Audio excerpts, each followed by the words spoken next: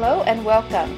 This is Diane Lake, your host, and I'm going to be sharing how you can understand and apply the prophetic through practical terms, practical ways, and practical means that make it relevant to everyday life so that you can prepare the way for the Lord's purposes to manifest in the earth.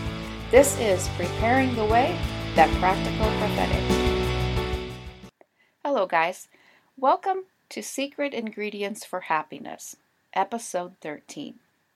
Now today's podcast episode is closely related to our last one, which was titled, What's Your Happiness Factor?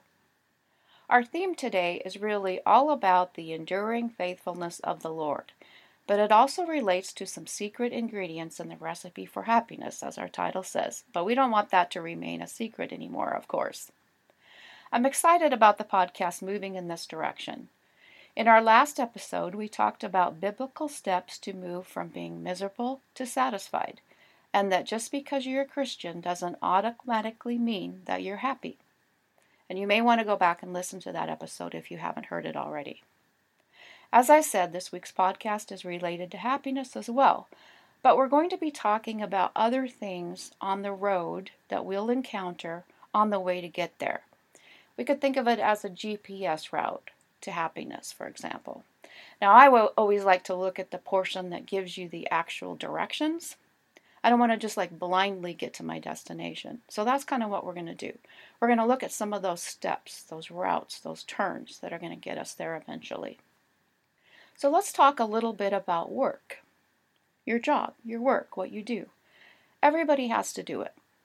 God's plan for you is to work. We know that from Genesis 2. But it's also His plan for you to be happy. But we're not always happy in our work or our jobs, are we? So it can be a major obstacle. So I want to talk about that. Now, personally, in my own life, some of my work brings me great satisfaction and makes me happy. Writing articles are like that. Doing podcasts like this one are like that. And that's because even though they are work, it's also very satisfying work because it brings me so much life. And that's because the Holy Spirit will begin to move and give me inspiration. And inspiration can just catch you up. It's like the thoughts that I have, they just flow. It's like I can't even keep up with them sometimes. I have to type them out. I have to write. And I just find that so satisfying. But some of what I do, I don't really enjoy. The technical aspects, perhaps, of what I do. The administrative parts. And school. I'm working on my master's degree. And it's become almost like I just can't see the end of the tunnel, can't see the light at the end of the tunnel.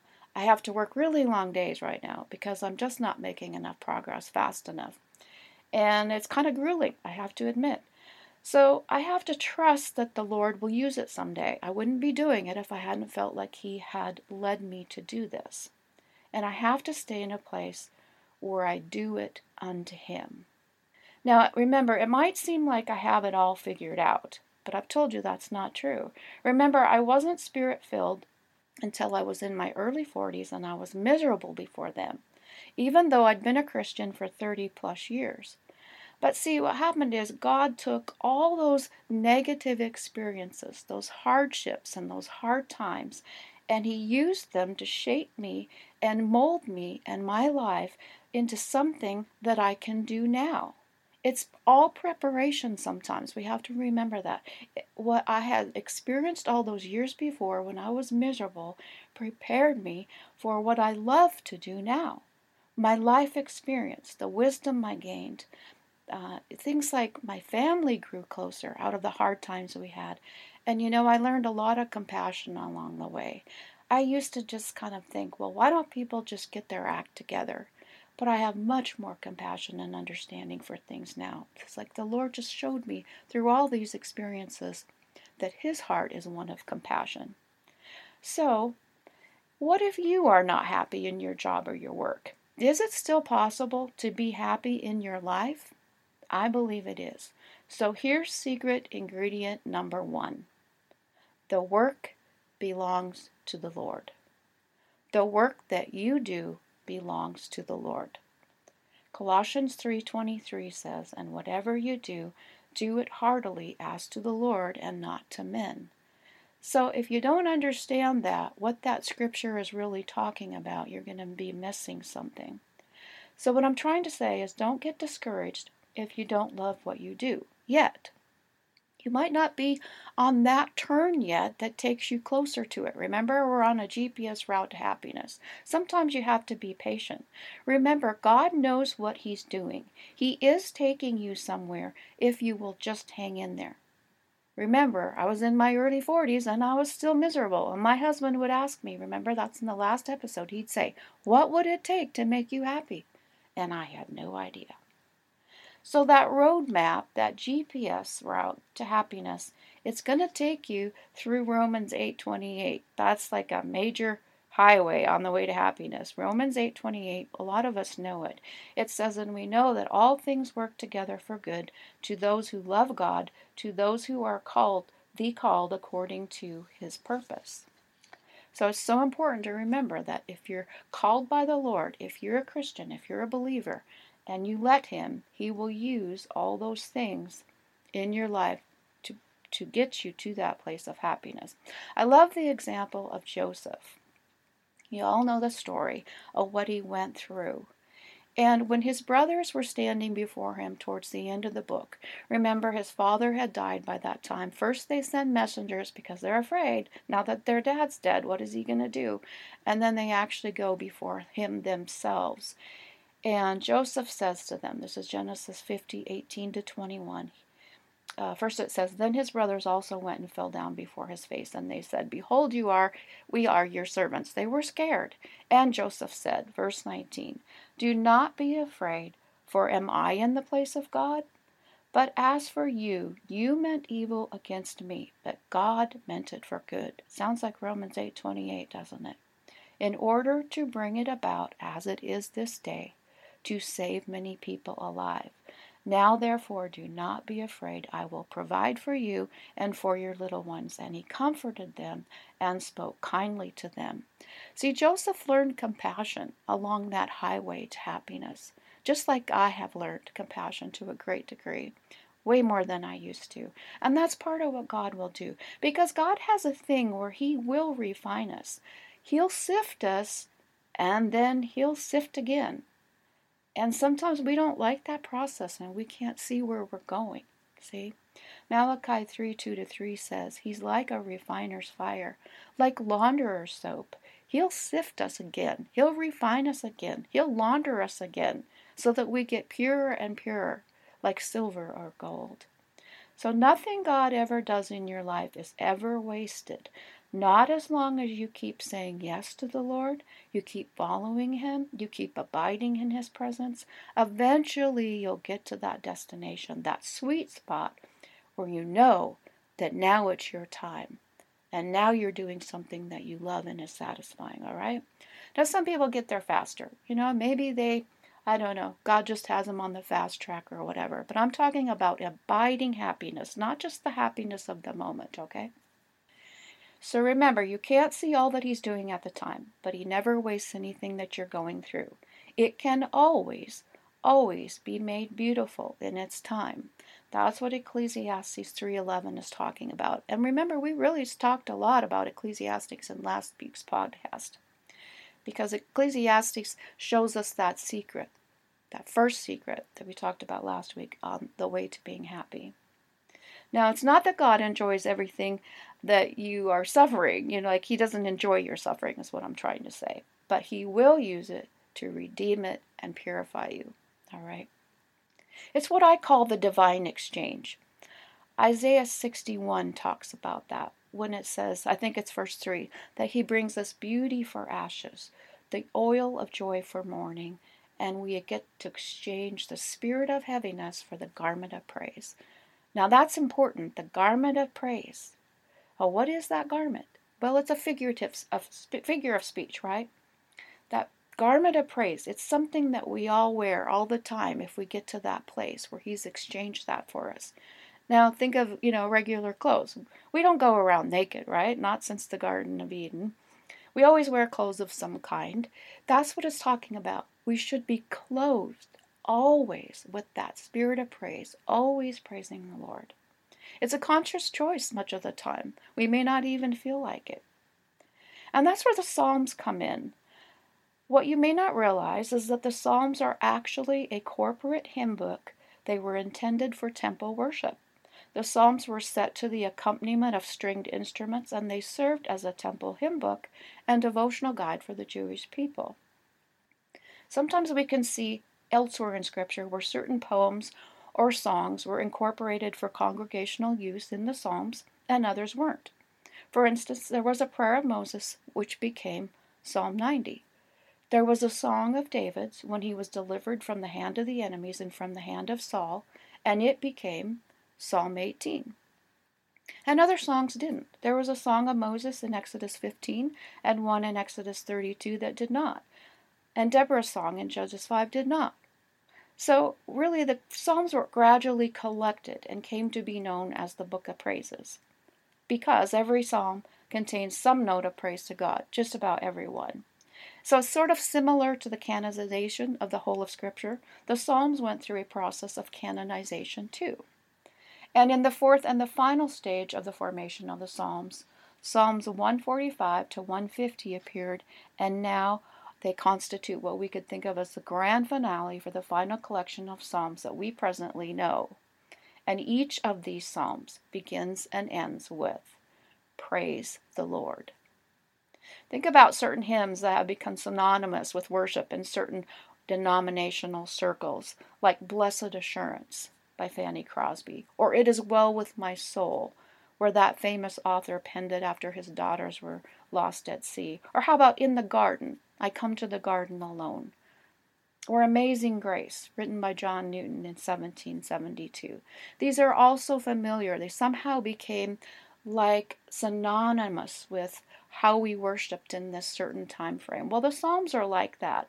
They became synonymous with praise, and they embodied the Jewish lifestyle of being clothed in praise. And it's important for us to remember that just as the Jews were a nation chosen by God to be in covenant with Him, and the means by which He displayed His glory in the earth, so you and I are also in covenant with God, under a new and better covenant according to Hebrews. We're also a holy nation, a kingdom nation. We find that in 1 Peter 2:9. So we should also put on that garment of praise. The model was the Jewish people who used the Psalms as their lifestyle for worship. So remember our theme that we talked about in the beginning? The enduring faithfulness of the Lord, and how I told you that it tied into happiness? Well, we're getting down to where it's all going to connect, I hope. That's the point. That's where we're trying to get. But first, let me give you an illustration. We all know about Wendy's, right? The fast food chain, founded by Dave Thomas. And the slogan that I remember from my childhood, or I don't know how long ago it was, probably dates me because I don't think this has been the Wendy's slogan for some time. But "quality is our recipe" is the slogan that I remember. And in our family, it was kind of like if you were going to have fast food, you should at least go to Wendy's. Because we didn't do fast food very much when I was growing up. And we don't do it at all now. Or I shouldn't say when I was growing up. No, we never did it then. But I mean when I was raising my kids is what I meant to say. We didn't go for fast food very often. But when we did, we pretty much made it Wendy's. And it's kind of fun that it wasn't too long ago, a couple years ago, I had two of my kids home. And we went to church, and they were like, "Mom, why don't we go to Wendy's?" Well, the reason they did that is because it was a throwback to when we were raising our kids, and we would do that after church. It's like it was a treat for me, a big break, not to have to worry about what people were going to have for lunch after church. And so we would just stop at Wendy's and get them something. And so what I want to say is that if you're struggling with happiness, perhaps you don't like your work, you don't like your job, and you're trying to reach that place that I'm talking about, where you're happy in the Lord and you've given your work to the Lord, you know it belongs to Him. If you want a quick spiritual meal, kind of like fast food in a way, but yet one that will sustain you, a spiritual meal that will sustain you and be great quality, sort of like, I said Wendy's, quality is our recipe. Here's my suggestion. I suggest that you read a psalm per day. One psalm per day. You can't read the Psalms and not praise God. Because here's the deal. Secret ingredient number 2 is that your happiness is connected to praising the Lord.